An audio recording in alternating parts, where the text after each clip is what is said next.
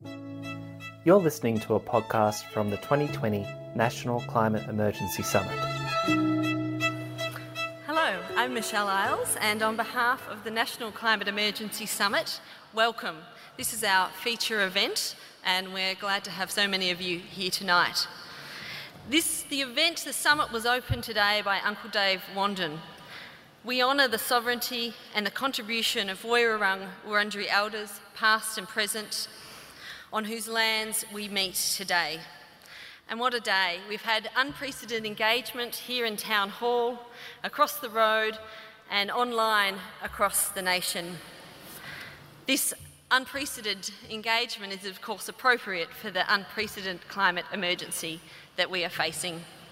So thank you to all of you that have been part of discussions today, of bringing forward the solutions, of calling out the truth about the challenge that we're facing, and thank you for the actions that you'll do following this summit. This is not a drill. That's our topic for tonight's discussion. We need a climate emergency response. And tonight we have an expert panel, as you can see, with the diversity and strength of leaders from across Australia, to plunge into a not-so-hypothetical thinking around trying to see what is possible, making seemingly insurmountable challenges happen. So like I said, we have the expertise here tonight. They'll be covering the political, economic and social spectrum of action that we need to see. And you're in good hands tonight because our moderator is Ali Moore. You will know her because she's had 25 years experience as a journalist and broadcaster with the ABC, Australia's 9 network, and for the BBC's Global News Network based in Singapore. She's covered major news and current affairs across the region. Her previous roles as correspondent and late-night current affair, as Lateline, as anchor of some of the country's key business news programs, makes her well equipped to address us tonight. Ali is a former Vice-Chancellor Fellow at the University of Melbourne, a position held for 2 years during which she produced This Is Not a Drill. So she's going to lead us in a terrific and dynamic discussion tonight, of which you will be a part when you answer your terrific questions. So welcome, thank you, and I'll be back.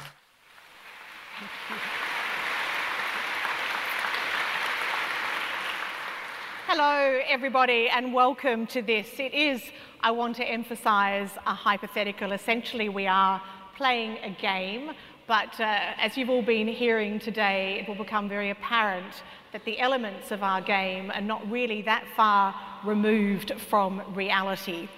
So, to introduce you to our wonderful panel who have agreed to play, at the end there, Kerryn Phelps is former head of the Australian Medical Association and also former member of Federal Parliament. To her right, Greg Mullins, former New South Wales Commissioner of Fire and Rescue.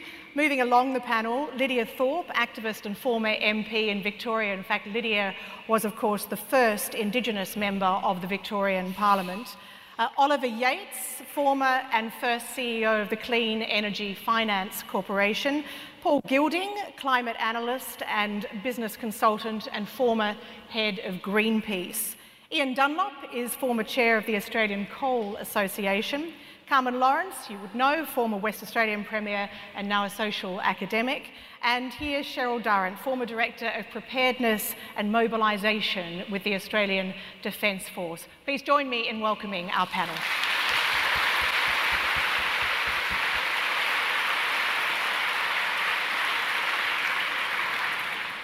Well, it has been, as you all know, a long, hot, devastating summer.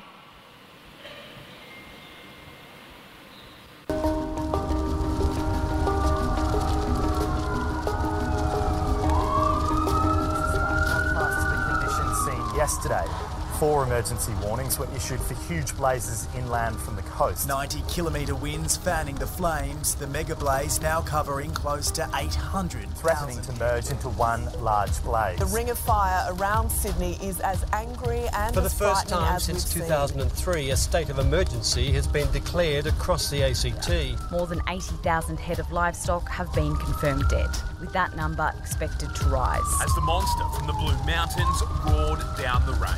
It could be weeks before the threat is finally extinguished. We were warned of catastrophic conditions, and right now there are 7 fires burning at emergency level.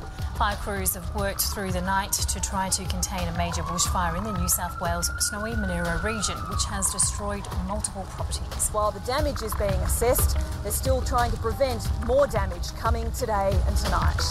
Around 1.3 million hectares of land has so far been scorched here in Victoria.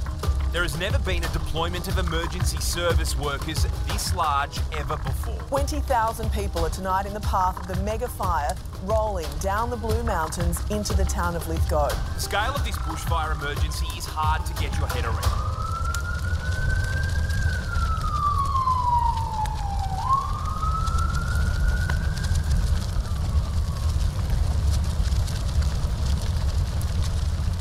Well, as if any of you in the room needed reminding, it has been an horrific few months. And here in Victoria, the Premier is feeling the pain. His annual pilgrimage to East Gippsland was cancelled because of the fires, and he spent the past few weeks counselling distraught families and visiting devastated communities.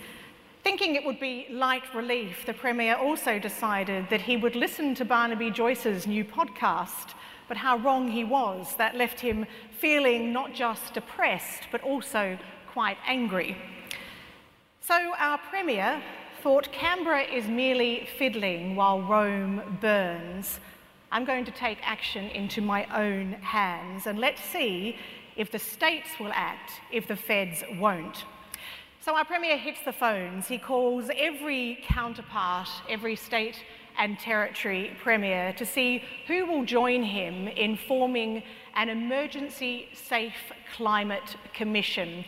A commission that he wants to task with coming up with the best and fastest way of solving our problem. And a commission that he hopes will create the right amount of momentum to lead to national change.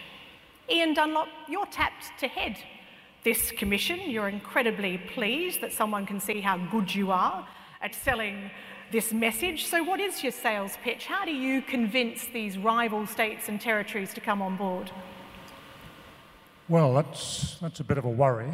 My wife keeps telling me I should be retired, so I guess we better get it out of the way before I get into even bigger trouble. I think really the first thing we would have to start doing is set a few conditions at the beginning.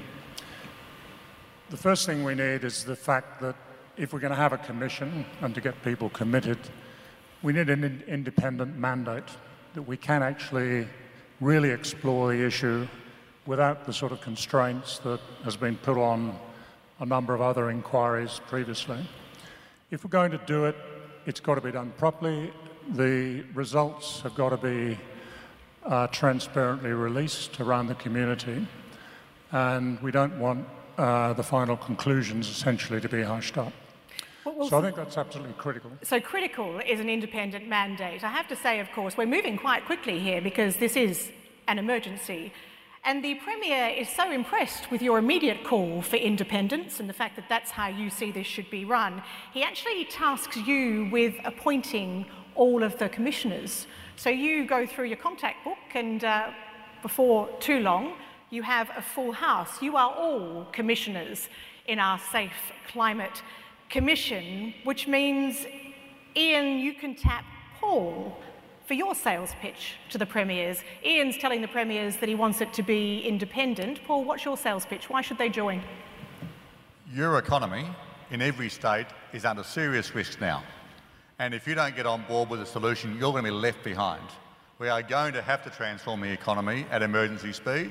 You can be part of that future, or you can just go and become a rogue state and go into decline and be part of the problem. And as a result, your people will lose your people will miss out on the funding, your people will miss out, and you'll be unelected. And that's the best sales pitch to a politician. Okay, the economy, there's a good sales pitch. Cheryl, of course, a lot of government, state and federal are very worried about national security. This has got to be, surely, the biggest national security threat there is. I would just point out, is that working? Point out that the Defence Force does actually have to follow the government of the day, but as I'm on the Commission as an ex-Defence Force, yes, it certainly is a really big security issue, and that's been recognised. And it's not just those immediate impacts of the bushfires on life and livelihood, which we've all seen, but it's that broader interconnected national security issue of, okay, what's our economy doing? You can't have a good Defence Force without a good economy. That's what funds the equipment. How's our international standing going? We can't have much international clout in terms of our alliance relationships if you're busy focusing on your own bushfires, which we're expected to do. So there's those broader systemic risks that I think the Commission really needs to address, Ian. So broad systemic risks, there's another way of trying to get the states on board. Greg, do you take a slightly more simple view and just tell them to look out the bloody window? Yeah, look out the window. If you can see out the window, of course. Yes, yeah, and with your mask on, your P2 mask, so everybody just be very careful. But look, I think I'd assure all the states and territories that unlike the Cabinet, the Commission will be chosen on the basis of merit and people will have brains. And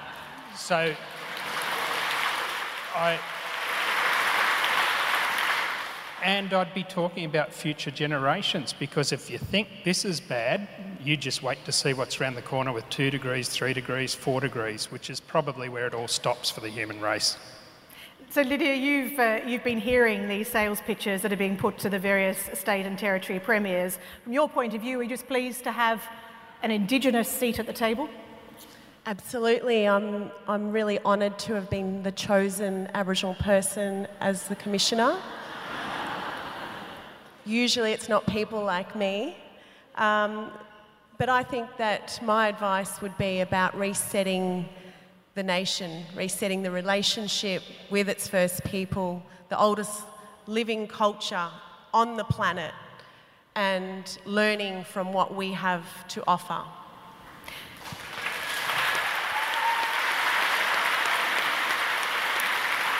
Well, despite the round of applause from people watching through the windows as this Commission has its discussion, you are convincing as Commissioners, but you're not that convincing. And it does prove that the politics of fossil fuel is too big a hurdle for some. Indeed, in Queensland, the Premier Palaszczuk won't even take the call of the Victorian counterpart. But by the end of March, Victoria has managed to persuade New South Wales, Tasmania, South Australia and the ACT to join in establishing this Safe Climate Commission. It's not everyone, but it is enough. And there is a real sense of momentum, and it's on your heads to grab this momentum and turn it into real action with some thorough recommendations. Now, the Premier is feeling pretty pleased with himself, but Carmen Lawrence, history would tell us that the states can work together, can't they? They can, and I'd be surprised if he gave up on those two rogue states. West Australia and Queensland, in a sense, have more to lose in the short term, but a lot more to gain in the long term, because these are remnant industries that will collapse. And I think by appealing to their sense of being part of the solution, because state premiers are nothing if not pragmatic. They want to solve problems, and if you appeal to their desire to protect their communities, an appeal to harm and fairness are very important, I think, at that level. Do no harm to your citizens and do it in such a way that you're fair to all the players. And I think with the right kind of pitch, certainly the fear that we've talked about needs to be underlining it all, but to say to premiers, solve these problems, I think they'd get on board. And they would, I think, have some useful contributions to make, because they're the communities that will be left behind and treated unfairly if their representatives are not part of the solution. And Kerryn, I'm assuming that you would share that optimism about potentially getting the recalcitrant states on board, because they can come together when it counts. I think the important thing here is that the case has been made for action. I don't think we need to go into any more discussion about whether we need to take action on climate change or whether we need to do it as an entire nation. That case has been made. But what I think we do need to do is to move beyond this silo thinking where you just have one state or another taking action, or the federal government, or where one department like the Department of Environment takes action, or the Department of Energy takes action. What we need to do is to take a view that is holistic, that involves all of government at all levels, and we have to also include local government in that, because much of climate action is going to come from the cities and local government areas who are able to do a lot at that local area level. And we certainly saw this as a model when back in the late 90s, early 2000s, when I was leading the Australian Medical Association, we had a medical indemnity crisis. And what we had to do was to convince every state and territory and the federal government of the need for action to preserve the medical profession, certain specialties. And we had to make that case. In this instance, the case has been made. We do need to just move on to action, but we also have to take a broad, holistic view. So that your recommendation to the Commission now is to absolutely take this broad, this holistic view. And as a Commission, you will get to the subject of governance shortly. But before you do that, there is some congratulations in order. You've all got a new job, and it's quite a serious job, and it will help you with your future profile. So you will head down to the pub, and you're having a celebratory drink when all your phones start to vibrate with a news alert, and indeed the TV down at the pub starts to run the story and news flashes about a monster tropical typhoon that slammed into China's Pearl River Delta. This part of China is its largest manufacturing and export zone, and we've all seen flooding in China before, but this is something of an entirely different scale. Essentially, it's a Category 6 cyclone. It's devastated port facilities and production capacity, and it's left millions of people without homes, millions of people without livelihood, and it's shut down the export business of southern China. Paul Gilding, you've advised on some of the world's largest companies, warning them about disruption. This really is the ultimate disruption, isn't it? Yeah, I think what happens now that this horrific storm has hit on a already weakened China, because this is the latest in a series of storms, latest in a series of impacts, is that the political situation in China is going to be very badly affected because they haven't prepared, they haven't got ready for what was coming. The people are angry about the lack of preparation by government, and they're already economically weakened. A huge issue for us in Australia and for this Commission, because what that means is that China's economy is going to go into a very serious decline. That's going to trigger, I think, probably larger than the Asian financial crisis, impacts around the region, which is going to have devastating impacts on us. So all the talk that we've had on this Commission about what the economic threats are going to be has now come into reality, and we're going to see the coal market simply collapse overnight, as if the Chinese government's going to increase coal exports after this has occurred. It's not going to happen.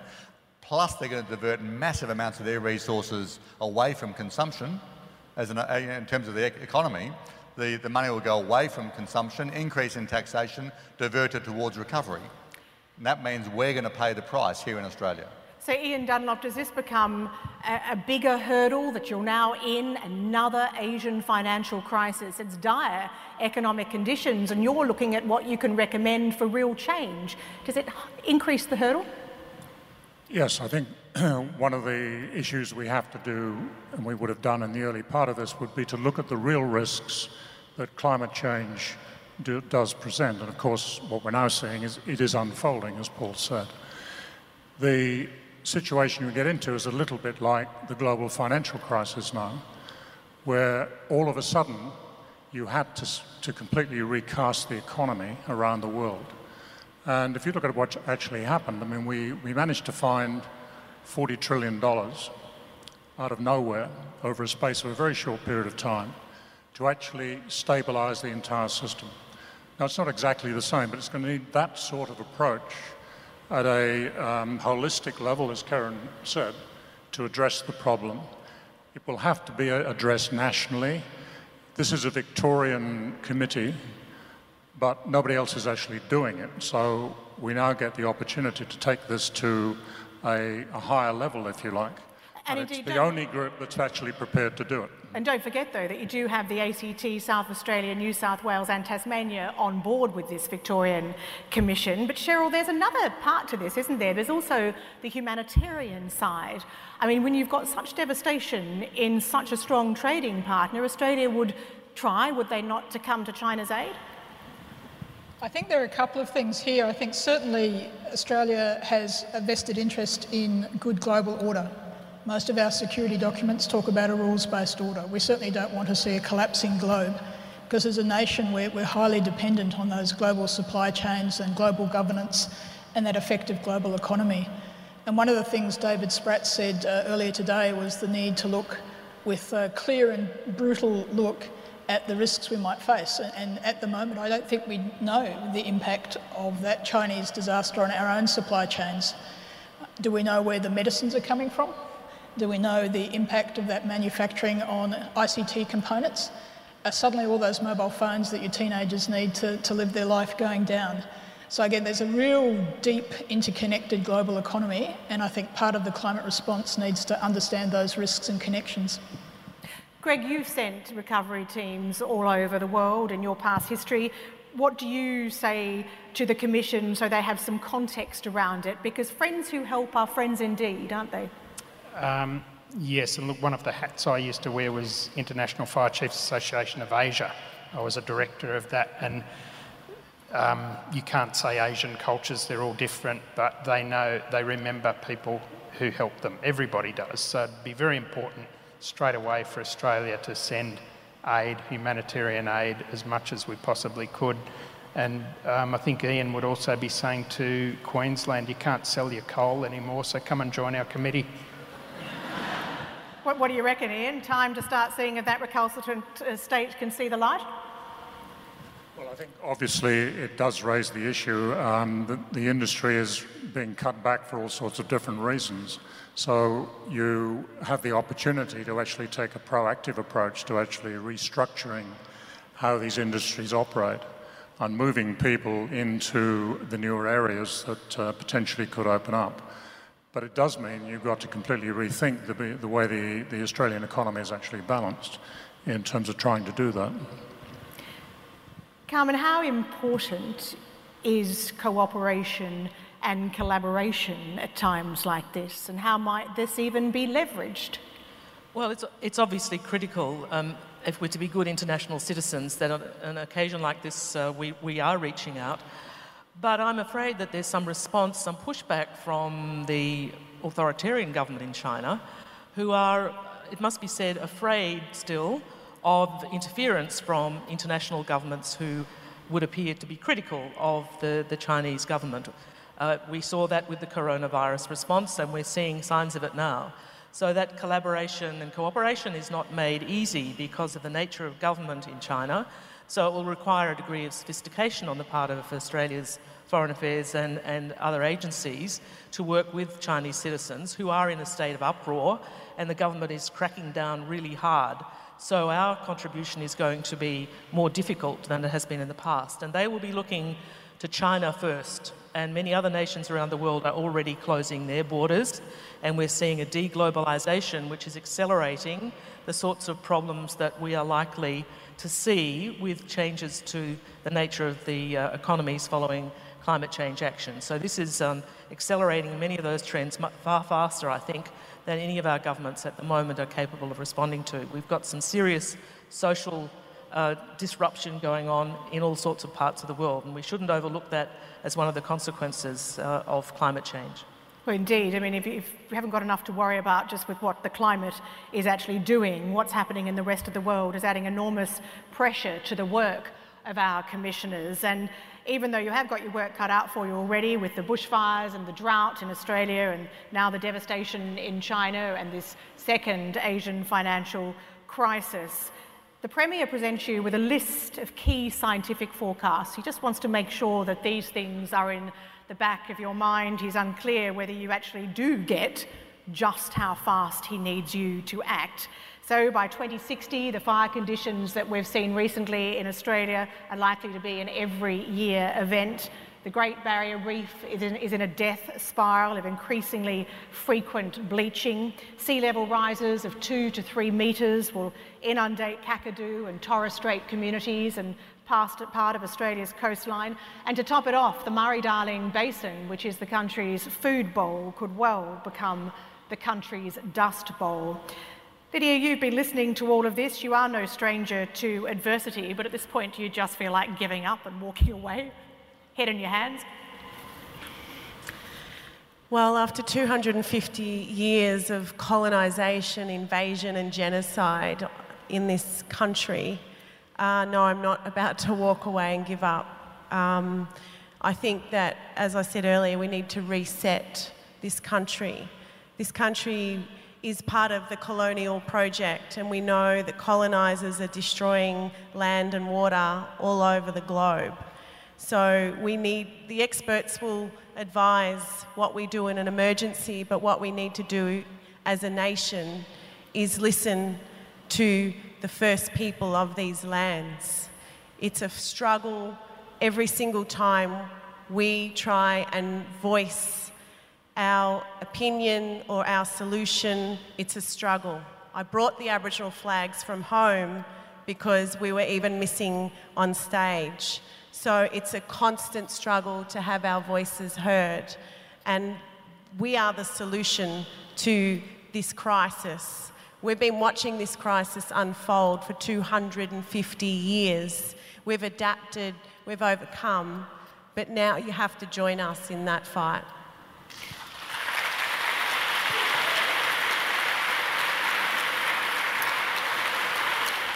Oliver, you've heard Lidia's very passionate response. You've also heard these key scientific forecasts that the Premier wants you to be aware of. What's your reaction?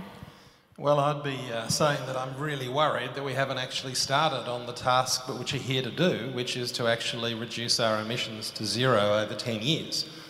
And there will be, as what's happened in China, climate incidents that are going to become more common globally. Our job is to actually make sure that we can demonstrate that we can stop that happening by reducing emissions under this scenario by 10% per annum. That's an enormous challenge. So you can't, I'd be saying to my commissioners, we need to put blinkers on here. There's a lot of noise that's going to be going wrong internationally and globally that could distract us from the task.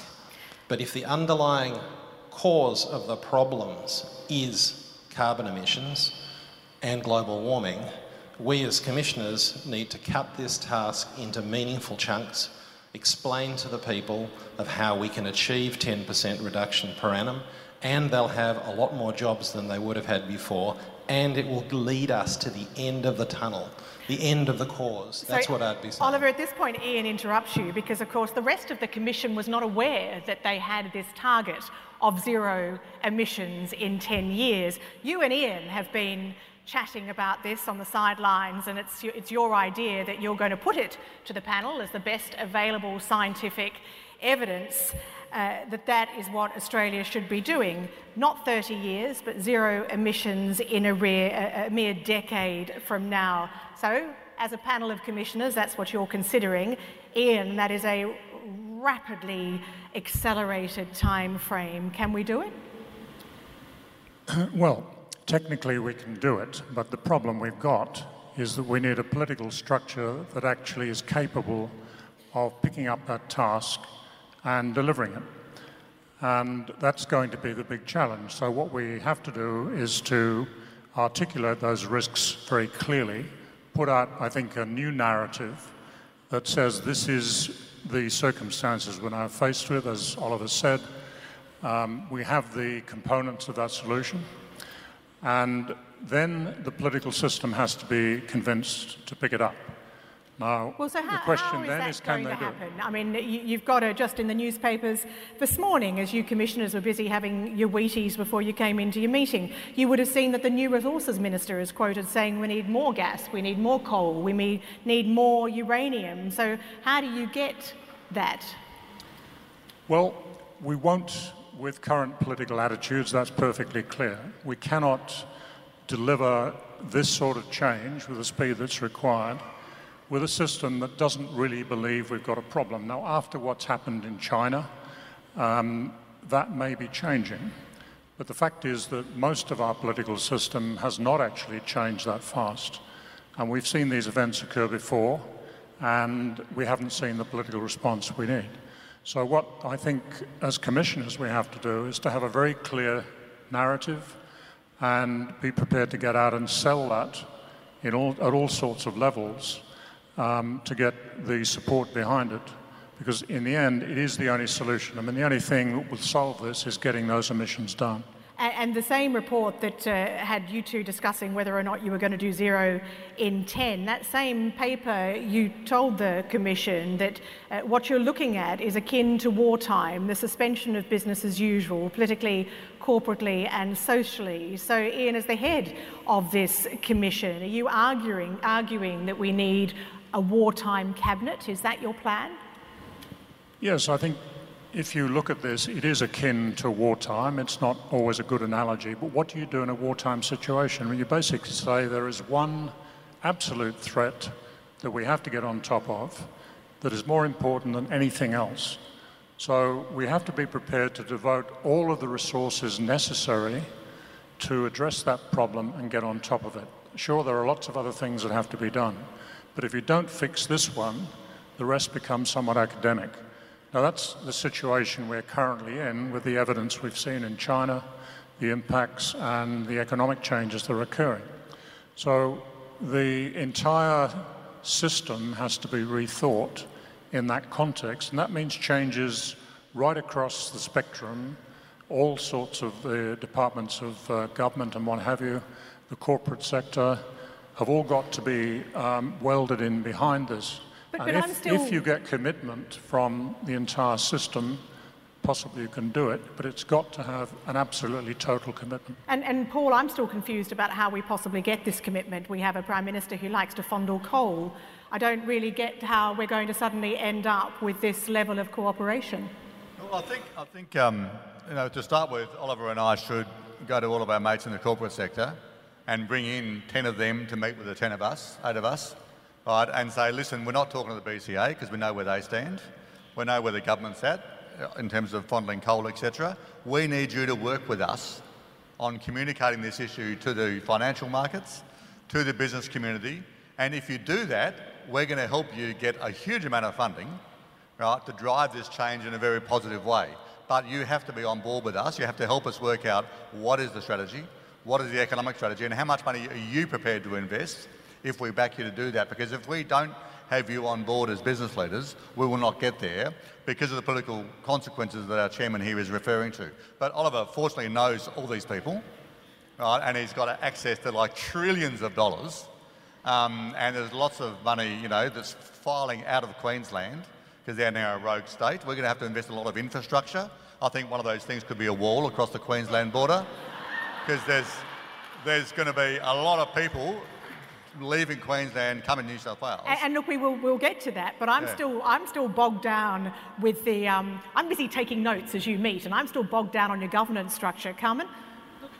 I think we're missing the point here. I mean, as a commission, we were invited by the state governments to take action. The state governments have capacity. They have capacity to work with the private sector. Indeed, they have capacity to require the private sector to make contributions that would enable some of the infrastructure and some of the changes. We shouldn't be frightened. These big corporations, particularly the multinationals, have made squillions of dollars out of our country, and many of them haven't been paying tax of any substantial kind. And without being too punitive, we can say to them, it's time now to make good the damage that you have done to our community. And we expect you to work with the Commission and with the state premiers to start to provide the changes in investment, and if not, we'll take the money and do it ourselves. It's time to stop pussyfooting around with the corporate sector, in my view. I'll just let Oliver respond, as he's the man with the money. Well, look, I do appreciate the idea that sometimes you need to use a cricket bat, but I've found that doesn't actually tend to get the result.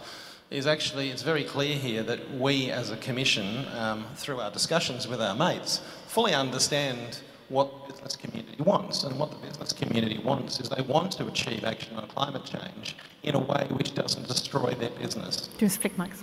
But rather grows their business. And we can do that. I mean, their concern, as you hear time and time again, is will the action in Australia affect our international competitiveness?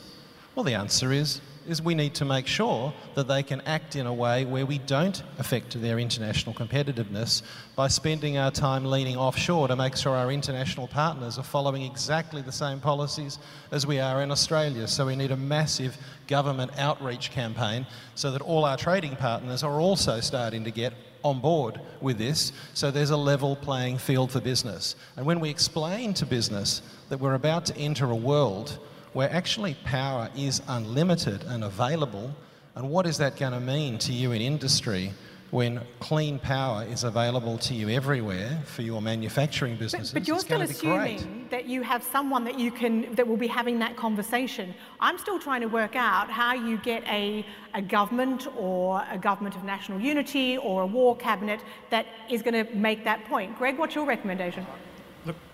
Is this working? Yeah, look, I'm a firefighter and I sort of see a fire and I put it out. It's very direct. Have a referendum, become a republic, Zali for president, and give her executive powers, bugger the people in Canberra, and we should limit the electricity that goes there so they have to turn the lights out in Parliament House. And look, thinking about a war footing, and my father was in World War II, my grandfather in Gallipoli, etc. I wonder back then if there are any politicians stupid enough to say, in my opinion, there's no war. Bugger off, Barnaby. And Kerryn, let me ask you, I know earlier today Peter Garrett suggested that maybe what we should be doing is having a joint sitting of both houses. I mean, how do you see us getting to the point where we have a government or we have people in a position of power who would aim to bring about this change? One of the most extraordinary things I have seen in the last living memory is the movement of young people for climate change action all around the world. You have a movement that is led by a 16, now 17-year-old. You have young people taking time out of school with the support of their parents and teachers to hit the streets to say to politicians, we want you to act on our future. And so there is this is not just going to be driven from the political system. This is being driven by the people. And this is a very different scenario than I think we've ever seen before, because people are now demanding a safe future for themselves, for their children, for their grandchildren and generations beyond. And we all know that unless we act now and unless this Commission is able to achieve in 10 years what we are being tasked to achieve, then that future could well be under threat. We know it will be. All of the science tells us that. And so we need to have the people electing parliamentarians who will deliver these outcomes. We need to have the politicians who have been elected to step outside of a party political system that is only saying you must vote this way because we tell you to, and if you don't, you'll lose your party pre-selection. Ian? I mean, here's the big question. Do we just suspend democracy? Well, I think we are. Be careful what you wish for. I think we are at a point now that becomes a real question, because the way that the country has been proceeding in looking at climate change now for 30 years has effectively suspended democracy. We're not actually taking decisions in the public interest any longer. We've allowed this to develop in such a way that the country is now totally unprepared for what has been happening. And there is no sign politically at the moment that is actually going to change. Now, we now have this threat, which has suddenly escalated because of the events in Southeast Asia and China.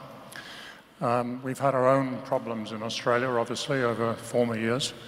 So you have to now say, well, what's going to happen? If we have this 10-year time horizon, then I think this Commission needs to start thinking very carefully about the fact that we have to propose a sort of government of national unity, as you said, which brings together the best possible leaders we can find, not necessarily politicians, but there may be some, from the corporate sector, from academia, from the community, that is welded into a leadership group that is prepared to lead this change, and it's going to be absolutely massive.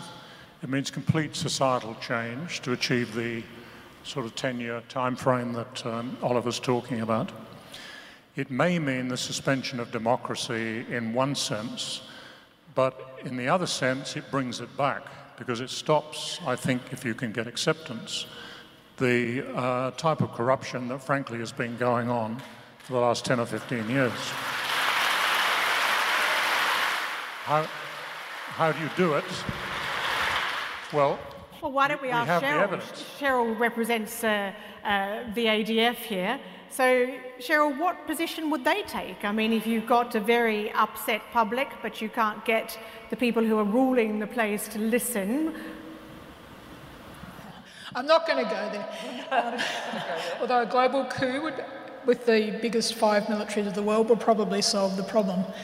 It'd probably create a lot of problems as well. One thing I do want to make difference, because we've been talking about the wartime emergency, there's a critical difference, because in the wartime there was a bad guy. It was easy to have an enemy. We could socially come together against that enemy. But with climate change, the enemy is really us, because we're the ones that are emitting, I think I calculated I emit 2.2 planets worth of resources or consume it. So I really think okay, not the people in this room, but effectively it requires all of us and social change, I think, before we get the political change. I think if we're hoping and waiting for the political will to act, we might be hoping and waiting a bit too long, given we're counting down onto the second critical decade now. So I think it's really the challenge for everyone to look at what they can do. So Carmen, do you agree that it has to be bottom up? I mean, how do you see this new governance structure coming into being, let alone working? Well, I think there are a lot of things wrong with our democracy which need to be improved, but I wouldn't abandon democracy in the face of climate change, because in the end, we may be sacrificing more than we're seeking to avoid.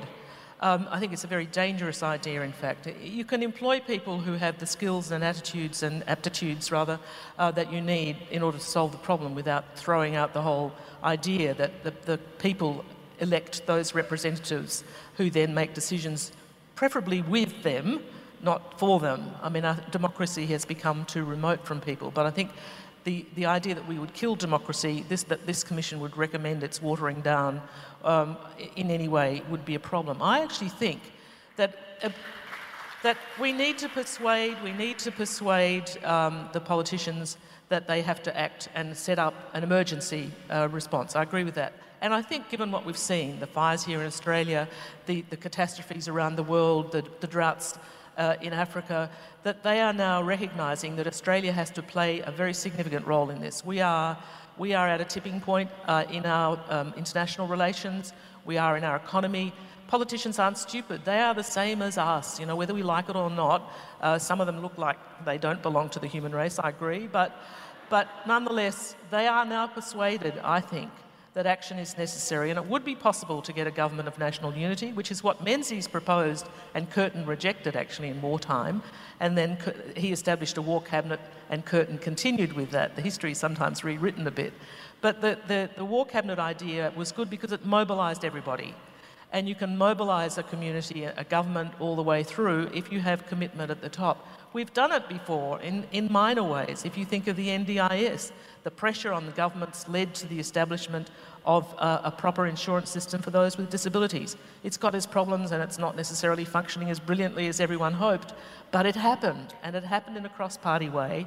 It's possible to get that kind of action, but you do have to be persuasive, and I'm sorry, but the corporate sector's not going to do it for us.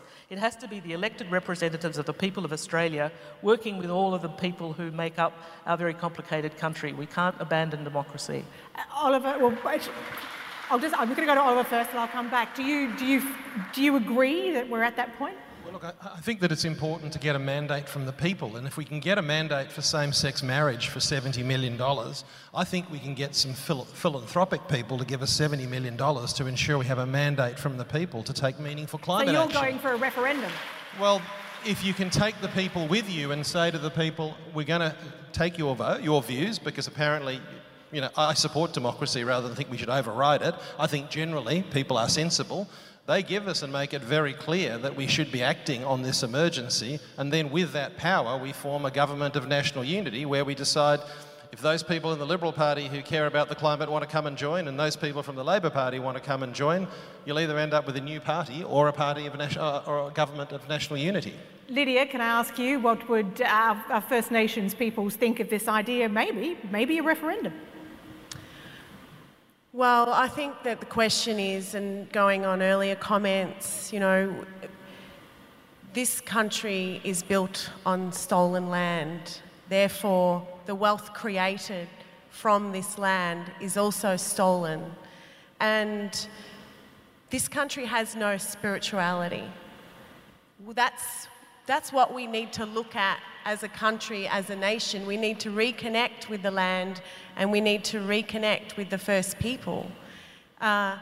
Democracy has not helped our people ever in this country that's based on this colonial system. It's whether it's Liberal or Labor, it's never been good for us. So we just, you know, go on every day fighting every injustice coming our way. Do you support a government of national unity, or would you say suspend democracy? What would you say would be the best way? I would say go back to the oldest democracy on the planet, which is our democracy. It's our law of the land which has sustained it for thousands of years. And I know that, you know, maybe this panel is in disagreement or doesn't understand, but we are always void of this discussion. And for 250 years we've been banging our fist on the table saying, listen to us. We'll tell you how to care for the land. We'll tell you how to protect the water. But still, we're not supported in that fight, in the injustice that continues. And until we address the social justice that goes on in this country, we will never address climate justice. It's the blackfellas and the poor people that will die first and have the most horrific, you know, injustice as a result of climate change. Well, let's put that to Paul. I mean, Lydia has a point, doesn't she? That if you can't solve one problem, why would you be able to solve another? I think this democracy thing is really important for us as a commission, that we can actually, you know, the mandate for us is to mobilise action and make recommendations. We can also do things directly. As Carmen's point, you know, state governments have a lot of power. Right, so we can actually do quite a bit, and I think we could call for community mobilisation on this kind of issue. I think we could actually, as I said, go and talk to business people and bring them in. We can go and talk to the community and bring them in. We can actually go and talk to activists about things that they could do to try and mobilise stronger responses in the community. Our chairman's point is that you have to communicate the truth, and you have to communicate aggressively and strongly what the reality of the threat is. And so I think in that way, engaging First Nations people, engaging activists of all sorts to try and get them to actually push for action on the federal government.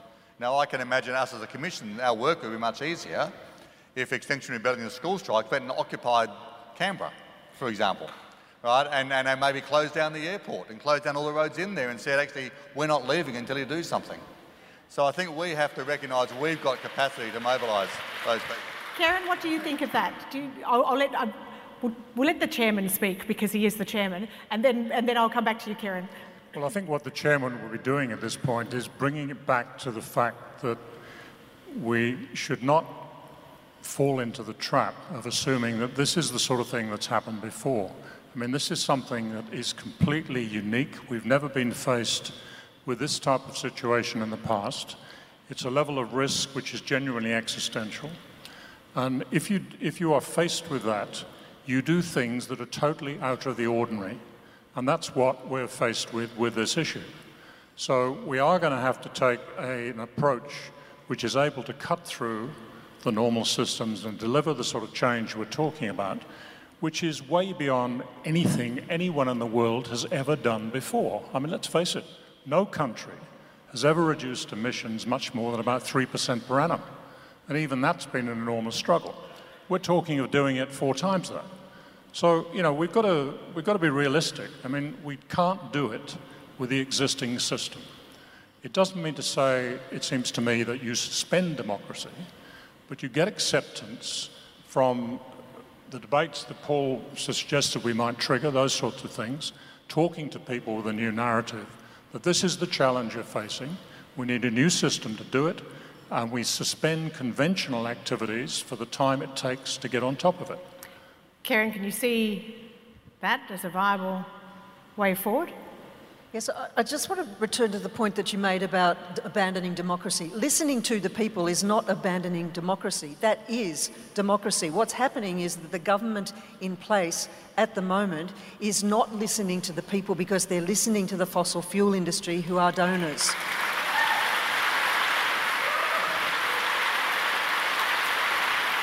So perhaps one of the first things that our Commission could recommend to the government is to ban donations for political parties from fossil fuel companies.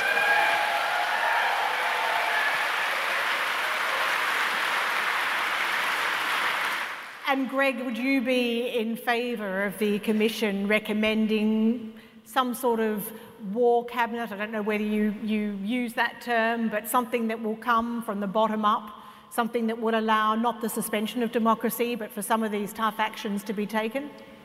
So look, I imagine the chair, Ian, would say to me, could you get your former colleagues to come together and educate the public about this existential threat? If you think 2019-2020 fire season was bad, and the storms that came after it, you've seen nothing yet. So we need to be on a war footing. We do need to have bottom-up, what Kerryn was saying about all levels of government. We need to have solutions in sectors, so agriculture, industry, transport, energy, get working groups and all of those, but get everybody behind it. And that's true democracy, getting everybody working on this. And look, what Lidia was saying, heal the country. And I had this wonderful conversation with somebody who knows about cultural burning practices, and I was being told by people, yeah, just get local brigade to get a drip torch and burn in circles. No, it's about healing country, about knowing when animals are nesting and reproducing, what plants are there and everything. And we've trashed the place, we've cut down the trees, we've dammed the water. This country is in distress. We're at war, and we need to work with Mother Nature, not against her.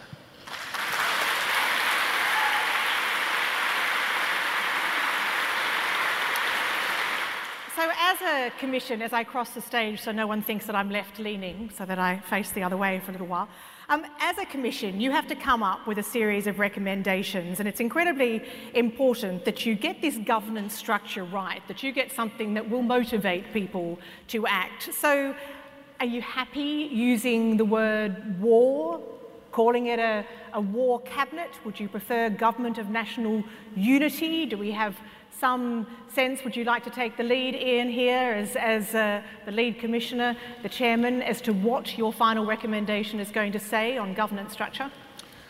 I think the use of the war analogy gets a lot of people offside and says it sends the wrong messages and what have you. But I can't think of any, you're not really talking of a war activity, you're talking about something you do akin to wartime. In other words, what do? You accept this is the biggest threat, you have to devote the resources to addressing it, and it's an exercise in trying to preserve humanity. That's what we're doing. So I can't think of a better way of expressing it, because that's what you do in wartime. But you need to understand that we're not talking of conflict in that sense. The problem is that if we don't do it, we are going to get into conflict, because what you can see all around the world already, because of the China so any effects, is you get that type of conflict developing. We've seen it in Syria, we've seen it in other parts of the Middle East. We're seeing, if you like, conflict in Brexit in Britain because of basically climate change. So these things are happening, and you see it in the events in the South Coast, for example, over the last few months, where you're getting to a lot of social conflict because of the pressures and the damage that's being caused. So if we don't stop that, then we get into a much bigger problem. So I think it's perfectly valid to use the concept of akin to wartime, Akin to wartime. And you're talking of a government of national unity that are we all in comes favour? together. Because we need to move on. Akin to wartime? Happy? Nods? The war was declared on us 250 years ago, so to Aboriginal people, the war has never ended. And the war on our land and our people has never ended. So I'm happy with war, and I think Bob Catter might join us. Oliver, I'm going to stop you because essentially it's time for lunch, and you've all got an incredibly important appointment down at the local Chinese restaurant, which you're doing your best to patronise because of the problems with the coronavirus. And while you're down there, you've decided that you've resolved this part of the equation, which of course is only one part, the governance part. The other part is, what do you actually do? Once you've got this governance structure in place, you still need to decide how you get to zero emissions in just 10 years.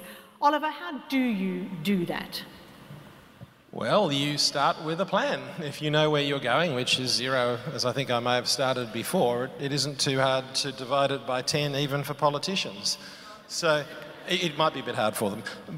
But you need to set a meaningful roadmap on a sector-by-sector basis, and this is the same work that has been done ad nauseum by Climate Works, is where you can look at the cheapest sectors to reduce emissions as quickly as possible, and you go sector by sector through the economy with a timetable, with a plan, with a carbon budget, and you start addressing the problem. And obviously, huge investment in renewables, huge investment in a new transmission system. Absolutely, because there is no possibility of getting to zero emissions without bringing clean energy to the table. And at the moment, as I was discussing today on a crisis call, the biggest challenge we now have is that people can't get clean energy to market. Our transmission system has not kept up with the planning and the delivery demands for renewables coming back into the city. You start with the electricity sector. You need lots of clean energy, and only with that resource can you start the decarbonisation pathway. Paul, can I just point out to you, though, that you do, of course, have some 52,000 people who work in the coal sector. You've got a lot of people in towns in outback Queensland, for example, who are not on board. Look, I think that's a super important issue I was just about to raise, is that there is enormous power that we, as a Commission, have because of our access to state governments to raise revenue, right? And there is really a possibility that we can make a recommendation that those states that are on board, right, should be going to the global financial markets and saying we're going to borrow massive amounts of money, guaranteed by government, to make it available to the business community who are going to implement this plan. Now, unfortunately, Queensland's been relegated to junk bond status since the recent climate events, so they can't be involved anyway, and they can't borrow any money anymore. But New South Wales and Victoria certainly can and have the capacity to do so. And so I do think, seriously, if you go to the business community and you say we are going to have state government debt, right, and we're going to raise billions of dollars in that process, and we're going to allocate it to those who reduce emissions the fastest. Right, we're going to allocate it to local councils who implement energy efficiency programs. We're going to allocate it to any business community member who can actually deliver the plan that we have developed. That would trigger a huge amount of employment, which will then, I think, start to address the massive job losses that are going to occur with the collapse of the coal industry. So you can show people how they can actually benefit, not suffer. Kerryn, that's important, isn't it? We need to have an orderly transition, and we need to identify the most vulnerable communities first, and those are the communities which are at risk of collapse if the coal or gas or oil industry on which they are reliant collapses. And so we have to leave nobody behind in this transition. And so part of the work of this Commission needs to be identifying those vulnerable communities and starting there, at least as part of Oliver's plan. We need to identify those communities and make sure that there is a viable transition plan for those people so that their communities continue to thrive without the fossil fuel industry. Well, at this point, Carmen, you bang the table a little bit ferociously because you're, of course, a specialist in the psychology of climate change. What do you want to say here that the panel should be aware of? Well, one of the things that's probably not strictly related to the psychology of climate change is that we can't act, in a sense, in isolation. This is a global problem. The Commission has been behaving as if we don't need to reach out and work with the international community, because a lot of the people who have invested in this country, who have resources in this country, the big corporations, they operate on an international stage. And unless we're thinking about that and working with them, there'll be a lot of pushback. They're not simply going to say, oh, that's very nice, Australia, we're happy for you to do that. They will be using the power that they have previously exercised in this country through money, through bullying, through standing over their politicians and the Commission to ensure that they're not losers in all of this. It's not just the individual communities who will lose if we're not careful. We need a just transition, absolutely, for those people, and they need to see a future for themselves. But if we're naive about the fact that the rest of the world isn't coming along with us, and that indeed there are some pretty malign forces who are arraigned, and I don't mean to be conspiratorial, but they've done it before, and if we're not alert to that, then it doesn't matter how much we reduce our emissions, we could be swallowed up very quickly by the international forces that are arraigned against us. So the Commission needs to be very alert to that. And indeed you will be, and you'll be rather impressed when your phones start to ping with yet another news alert. And as it turns out, Xi Jinping, China's president, is holding an absolutely unprecedented press conference. He's decided that this global, or really Asian, but now becoming rapidly a global financial crisis should be used as the I suppose, the catalyst for really terrific change in China, and he has announced that the way for the future, the economic way of the future, is clean energy production and innovation, and he announces a rapidly accelerated timeline for decarbonisation. As is the way with China, the devil is in the detail, which you haven't seen yet, but there is a rapid, certainly a rapid upscale of that timetable. Not to be outdone, Japan, one of our major trading partners, announces that it is moving to zero emissions by 2030, and any country that doesn't also accelerate its decarbonisation will have their trade deals renegotiated. Paul, China, Japan, this is really game-changing stuff for Australia, isn't it? Yeah, I think it is. It is absolutely. It is absolutely, and what it means is that we're no longer talking about planning for a transition of our industries. We're talking about recovery from collapse. Because what's happened since this news was announced is the financial markets have slashed the value of all the companies that mine in Australia, recognising their markets have just evaporated. So we have got communities in uproar and angry because they've all just lost their jobs. So our task is no longer in this commission to think about planning for a just transition over time. It is how do we get the recovery to occur as rapidly as possible? What resources we put in there? And I think Greg's experience in the emergency services is actually really important here. That when you have a collapse of a community, you don't just put the fire out and leave.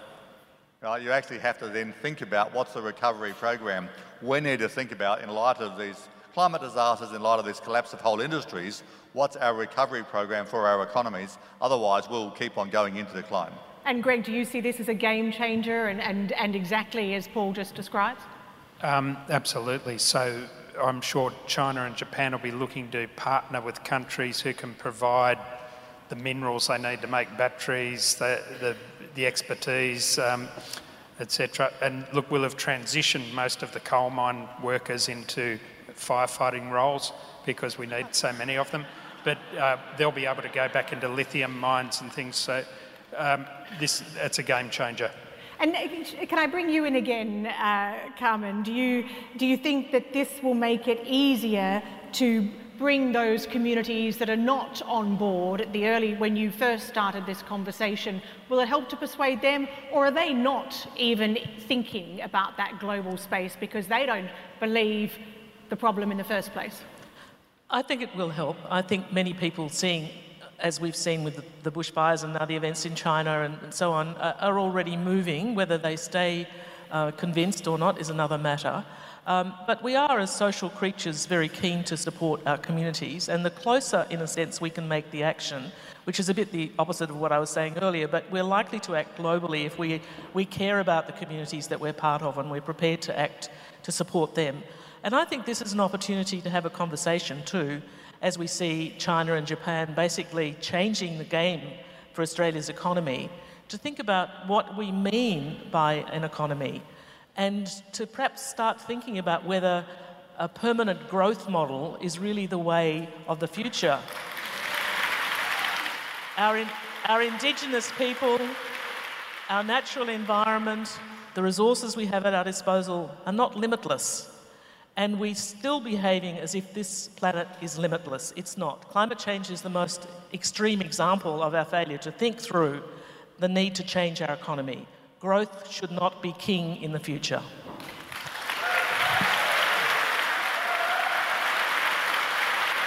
Cheryl? I think we also have to recognise Australia is a renewable energy powerhouse in waiting. We have enough solar in Australia to power most of the world. So instead of just focusing on sort of ourselves or the negatives, I think there's great opportunity to step up to meet the demand from Japan and China. And I know that the Australian National University is already doing a trial prototype with the Northern Territory government to export power to Singapore. And you also have the hydrogen economy as well, which can be an export industry for Australia. So I think we need to look at, as part of looking at the downside risks, we need to look at the upside opportunities for Australia in a world that needs to move to renewables. Paul, just as the Commission's starting to get just a little bit nervous about maybe the time frame, but looking at the global moves, do you show them some of the things that you've recently written about how we are reaching this sort of, it seems, a tipping point? You've got the Reserve Bank say things, you've got BlackRock pulling out of coal, you've got BHP pulling out of coal, you've got... Is there a movement there? Do you feel confident enough to tell the commissioners that there is something that they can grasp onto? Yeah, look, I think, you know, if you imagine this Commission sitting in that situation that you described in this whole story, the markets have already collapsed. I don't just mean the whole market, but the markets for fossil fuels, the markets for those industries that most exposed have collapsed. And so I think that changes the game, because we have had 10 years, right, of central banks, of major financial institutions, of investors, etc., saying we're getting ready for this moment. So it's not like they've just discovered it, they just didn't want to go first. Right? So the point of that is that when you have a major trigger, like the climate disasters you talked about, like China moving to zero emissions in 10 years and so on, the market will suddenly flip. And when it flips, it's not just the value of coal and oil and gas companies. Right? Once they wake up to climate change risks across the board, we are talking about risk to tourism. Right? We are talking about risk to agriculture. Once you start to incorporate these risks into an economy, the whole idea of climate contagion comes to the fore, because then it ripples through the economy in a dramatic way. And that's when the fear begins, frankly, in the community, because they see it collapsing around them. That's when we as the Commission have to intervene and not just encourage investment generically, but we say we want a solar power station built in every major town around the country. We need to have people see what a war like mobilisation looks like. And the lessons that the Chairman talked about in World War II, that they actually went actively into the community and said, give us your pots and pans to melt down to make tanks. Right? Actually grow some food in your backyard. Now that wasn't strategically necessary for the materials, but it was strategically essential to mobilise those communities. And that's why I think we have to think as a Commission about that process to really bring people on board in a very practical, economic, job-creating way. Ian? I think the other dimension to that is that if you're moving in that direction, you then have to get away from the parochial approach of saying, well, it's only certain states are doing this. I mean, this becomes a national issue. It's got to be driven nationally. This Commission happens to be in the position we've been looking at and others haven't been. But we then need to evolve this into a total national approach and internationally, because other people will be exactly the same problems. If you look at the geopolitical implications for China of what's been happening and Japan itself, and then the one that nobody's talked about, which is India, which is the big growing economy, which has to move off the fossil fuel path, otherwise we can forget about climate change. Now, then you have to start to develop an Australian strategy, an international strategic position, which is quite different from anything we've ever had to face before. Now, I do have to interrupt the Chairman and point out there's 11 minutes and 52 seconds until your report has to be delivered. So we are going to move on, but your point, Ian, about needing to be national is very well taken, and it turns out that despite the fact that the Commission has been incredibly critical of the recalcitrant nature of Queensland, the moves by China and Japan are sufficient to encourage Queensland and West Australia, Carmen Lawrence, you'll be very pleased about that, to come on board and to support this move by Victoria to put forward a Safe Climate Commission. And this is excellent timing because out of the blue, the Prime Minister calls an early election. He has one eye on the fact that we're going to be going into yet another bushfire season, even though the last one seems like it's not finished yet, but he doesn't want to be campaigning while the country burns.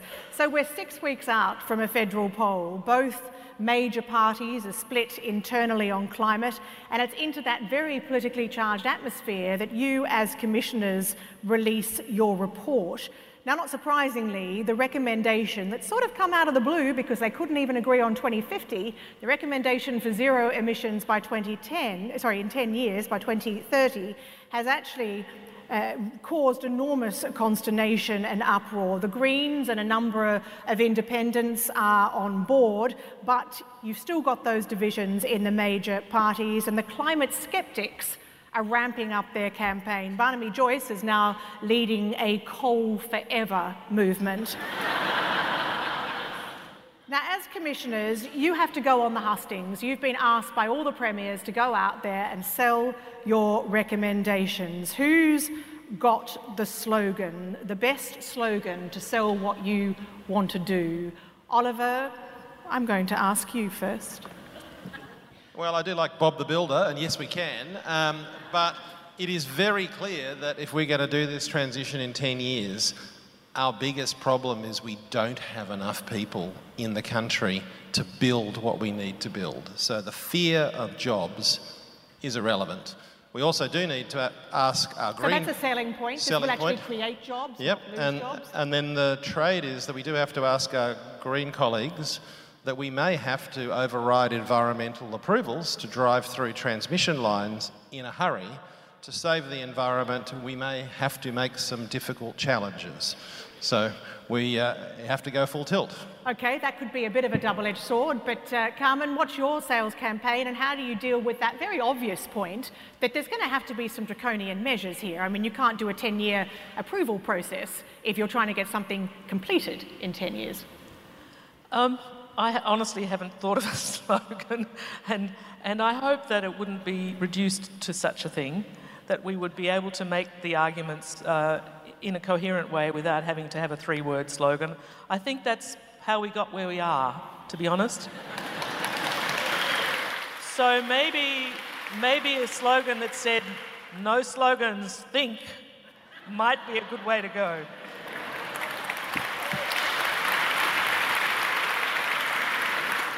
I've got a slogan. It's not 3 words, but I thought 2030 carbon zero, vote yes, you're a hero. Cheryl, what about you? What's your selling point? I sort of agree with Carmen. I think we should just ban 3-word slogans to start with. And then I think one of the very first wartime emergency measures needs to be to do something about the press in Australia. And then we might get the truth out there.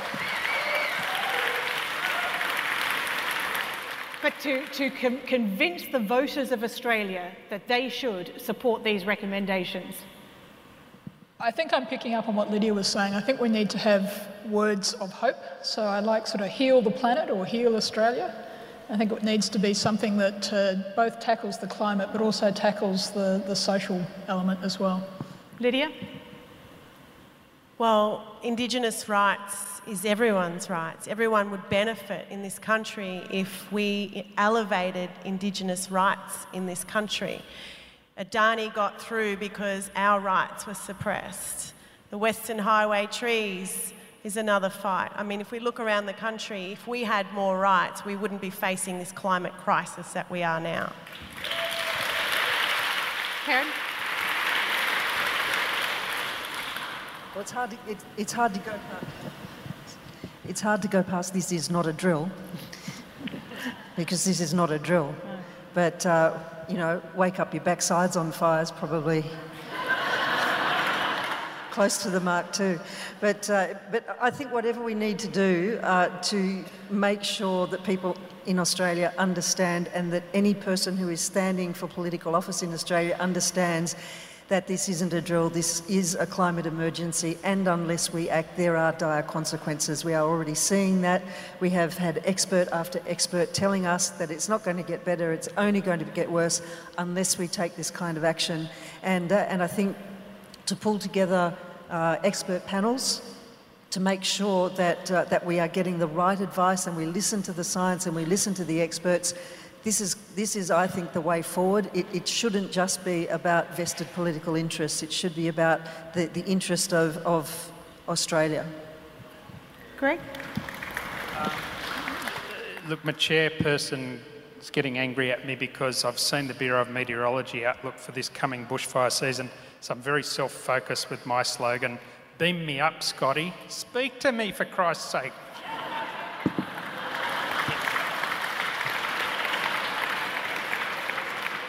Well, Ian, as chair, what are your parting words to your commission as they go forth to convince the voters and indeed the politicians that your recommendations are the right ones? Well, we need a narrative which is very clear, very simple, to be addressed at all sorts of levels. We all have our responsibilities to go to different areas to basically do this, and some sort of slogan that says no more open minds, just action, which basically focuses on getting that story across.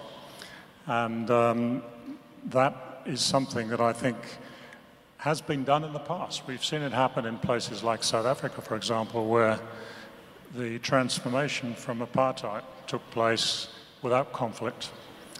And one of the critical reasons of doing it is there was a very simple story that said there are 4 different options from the way we go forward. If we take this one, and this one, we're in trouble. If we take this one, we have a chance of solving it.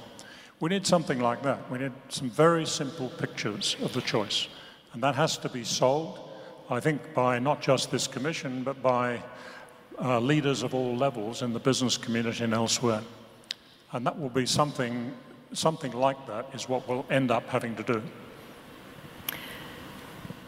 Well, you are very busy on the hustings. It's an absolutely exhausting election campaign for all of you, a job that you maybe didn't anticipate when you first agreed to join this special commission.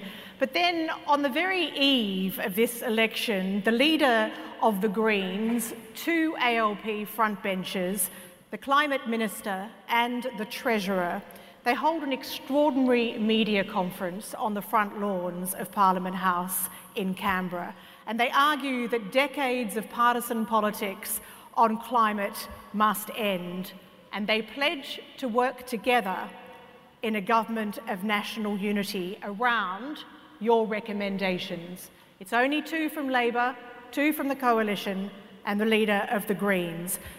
They say what they've got to say, turn their phones off, and go to the pub. The day after this extraordinary media event, Australians go to the polls. At 6 p.m, the votes are starting to be counted. Anthony Green's computer seizes, you can hear him muttering under his breath, and the numbers finally start to roll in, and the results are extraordinary. And that's where we leave our hypothetical. Please join me in thanking our panel.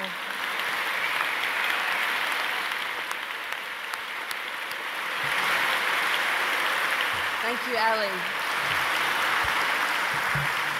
Wow, what an insightful, practical and entertaining event we had the pleasure of experiencing tonight.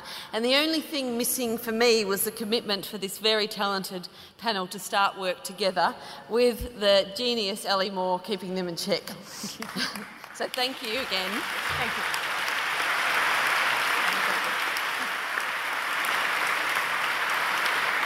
So we have a full program with the National Climate Emergency Summit beginning again tomorrow at 9 a.m. So we look forward to seeing all of you there, contributing, listening, again bringing your ideas. So have a great sleep and come energised tomorrow. Thank you again.